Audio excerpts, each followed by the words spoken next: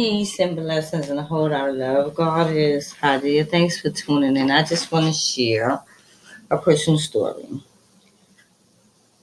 At the age of 19, I had my first child because I got pregnant right after high school. I had my second child by the age of 21. Um, I married the my children's father. When I was 22, we were married for 7 years, but we were together for 10. And my marriage ended in a domestic violence incident. Um, there was, I won't say there was physical abuse in the marriage because he did not beat up on me or give me black eyes and busted lips or things of that nature. We had a few fights where there was no injuries. But however, I had learned through counseling that I was in an emotional abusive relationship in which he would go to bed and then wake up the next morning saying he had a bad dream about me and then just give me the silent treatment. He would give our children to silent treatment. I ended up having my third child when I was 26. So I have three children by him. So as I was saying that I've learned that I was in an emotional abusive relationship. Like I said, he would wake up in the morning with an attitude, not speak to me for a day or two, not be bothered with the kids, but then he would make up in the beginning of the marriage because I was going to school for my associate's degree and he was the breadwinner of the family. He would withhold money at times.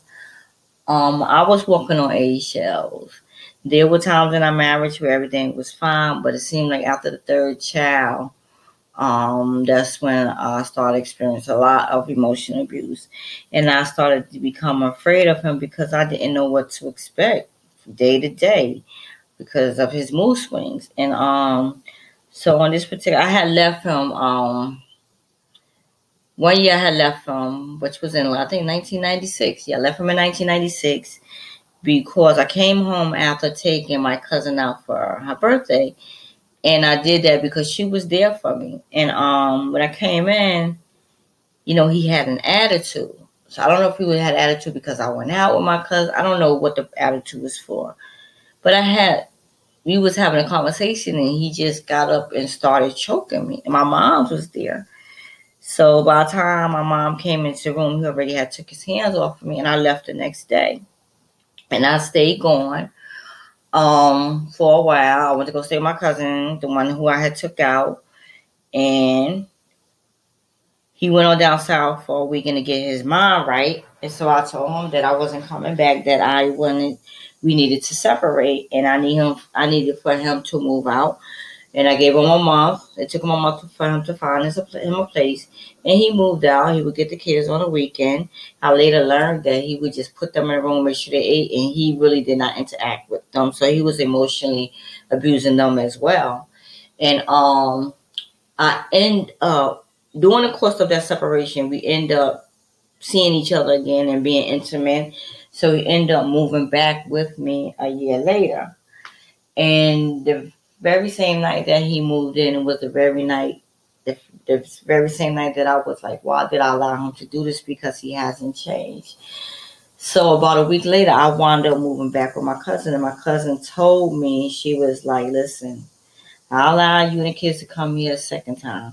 But if you go back to him and leave him again, I will allow the kids to come here, but you cannot stay here.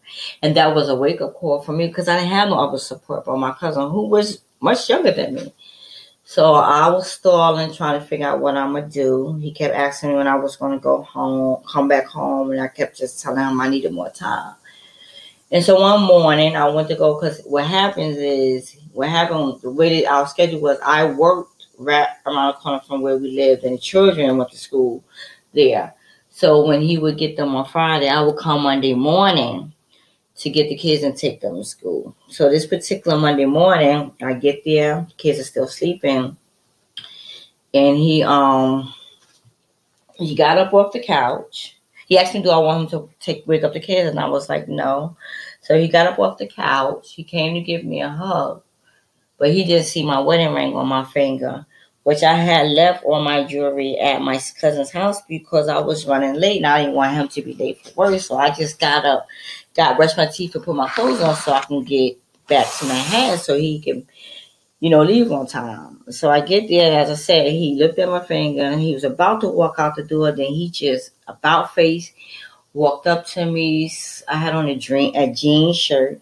He was so angry that he snatched the sleeve on my shirt. It was a long sleeve shirt, right off the seam. Like he just snatched the whole thing in one pull. Then I ran out into the hallway, knocking on the neighbor's door for help. By this time, my children had woke up. And then he pulled me, dragged me back into the house. It was a heavy set man that was much bigger than my husband, but he refused to help. Guess people don't like getting involved in domestic violence. He dragged me back into the house, into the kitchen. While I'm on the kitchen floor, he held me by two hands, straddled his legs over me, and reached into the dish rack and pulled out a knife. He looked at that knife and said, this shit not gonna work. So he put it back in and got another one and proceeded to stab at me. So what I was doing was crying and I was blocking him. So I just got a lot of defensive wounds. And the only reason why he stopped was when I turned around, I saw my 3-year-old son standing there looking at us. So he allowed me to get up and he was like, I know you're going to call the cops. And I was like, no, I just need to go to the hospital to be seen because look at all this blood. So I ran out the door because now I'm like, oh God, my kids are still in the house. So I didn't know that my oldest son had got locked out. The neighbor, I found out later that the neighbor had took him, and my daughter, who was 10 at the time, was calling 911. And as I said, my 3-year-old son was right there in the doorway. So I ran upstairs, knocked on my mother friend's door, but she wouldn't answer. So I said, well, let me just run downstairs and maybe I get some help, on my way to the hospital because the hospital was right down the block. When he saw me come downstairs, he literally tried to kick me down the stairs. Had I not been holding on when I was running down the stairs, I probably would have fell down the stairs and probably could have killed me that way. So I ran down the 13 flights of stairs. I ran 3 blocks to the hospital. When I entered the hospital, I ran straight to the payphone, which was on the kid's side. So the nurse came out and she thought I was a child because I'm like 5'4.5". I was always like 124 pounds. So she was about to take me to the emergency room on the kid's side. I was like, no, I'm an adult, but my husband tried to murder me and my children was in the hospital. I mean, my children were still in the house, so she took me over to the adult side, straight to the back so I can be seen. I'm just crying like I'm so terrified. I left my children. What is he gonna do to my children? But not only my daughter who called the cops, and I tried to dial 911 a few weeks back before that.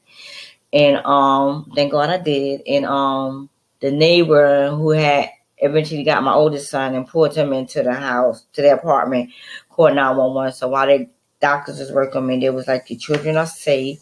The cops are taking them to your cousin's house, the same cousin who was there for me. And my husband wound up getting locked up that same day. He couldn't make bail.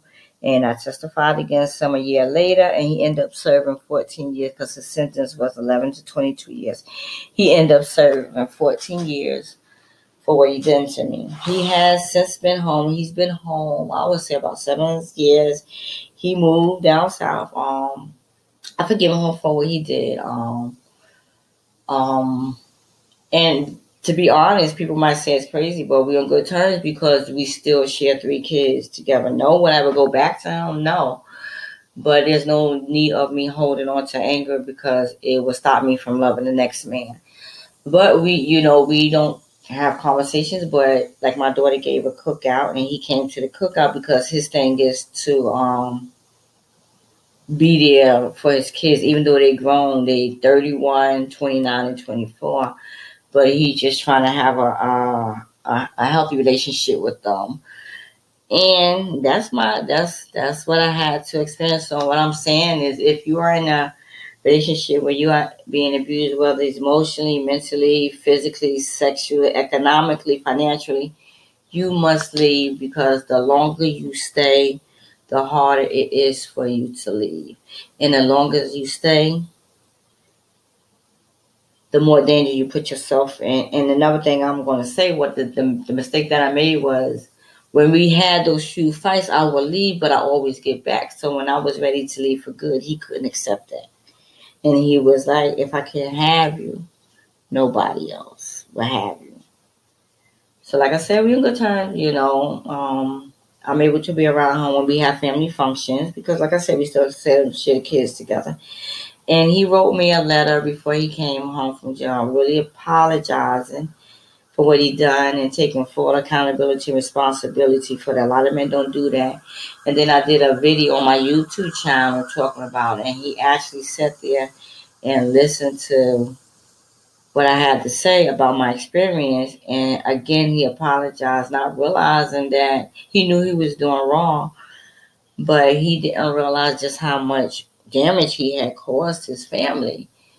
And he said he has so much respect for women that he don't even really want to be with nobody in a marriage or relationship like that. Not because he afraid he gonna do it again, but he just has so much respect for women that he would just date them, but not really get involved because he wants his time, he wants freedom to be able to, go and come as he please. But yes, thanks for tuning in and listening to me as I share my story. Peace and blessings and a whole lot of love. Remember, domestic violence is not your fault. It's have everything to do with the person who is committing those acts. Remember that. God is Hadia.